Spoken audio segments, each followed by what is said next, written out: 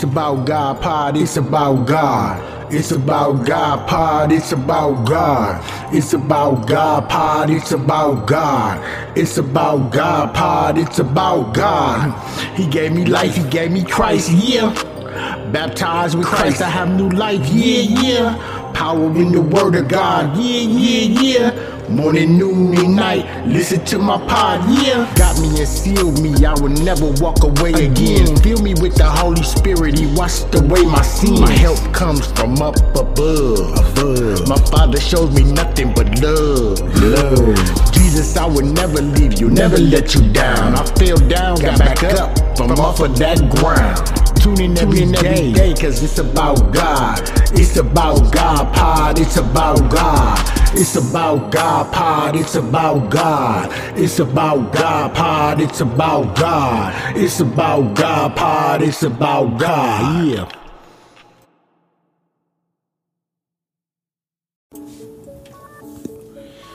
A blessing for a new year.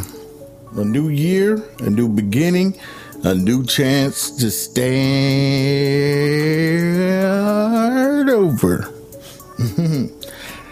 Number 6 and 22 through 26. It says, the Lord spake to Moses, tell Aaron and his sons how you are to bless the Israelites. Say to them, may Yahweh bless you and protect you. May Yahweh make his face shine on you and be gracious to you. May Yahweh look with favor on you and give you peace. A new year, a new beginning, a chance to start over. Tradition says this is the time for resolutions to be made.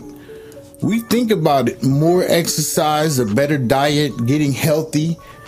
But what about spending more time on prayer or picking up the Bible more often? We are not just physical beings, we are also spiritual beings. Just as it is important to take care of our physical health, it is important to take care of our spiritual health. When we take care of our spiritual self, we can deal more effectively with the concerns of the day. Even every day brings us news of the chaos and confusion, the violence, the fears our world is facing. If this is all we think about, even our health can suffer. Headaches can increase, our blood pressure gets higher, sleeplessness nights.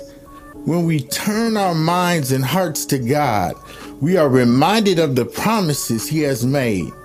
It's not the world that the world has changed, but our response to the cares of the world has to change. This prayer of blessing given to Aaron for the Israelites is our prayer as well. This is a prayer that promises peace, protection, kindness, mercy. Let this prayer be our mantra for the new year, a reminder of God's goodness. Let's not stop there. This prayer also gives us a way for us to be a blessing during this new year. Just as God will be kind and merciful to us, we should be kind and merciful to others.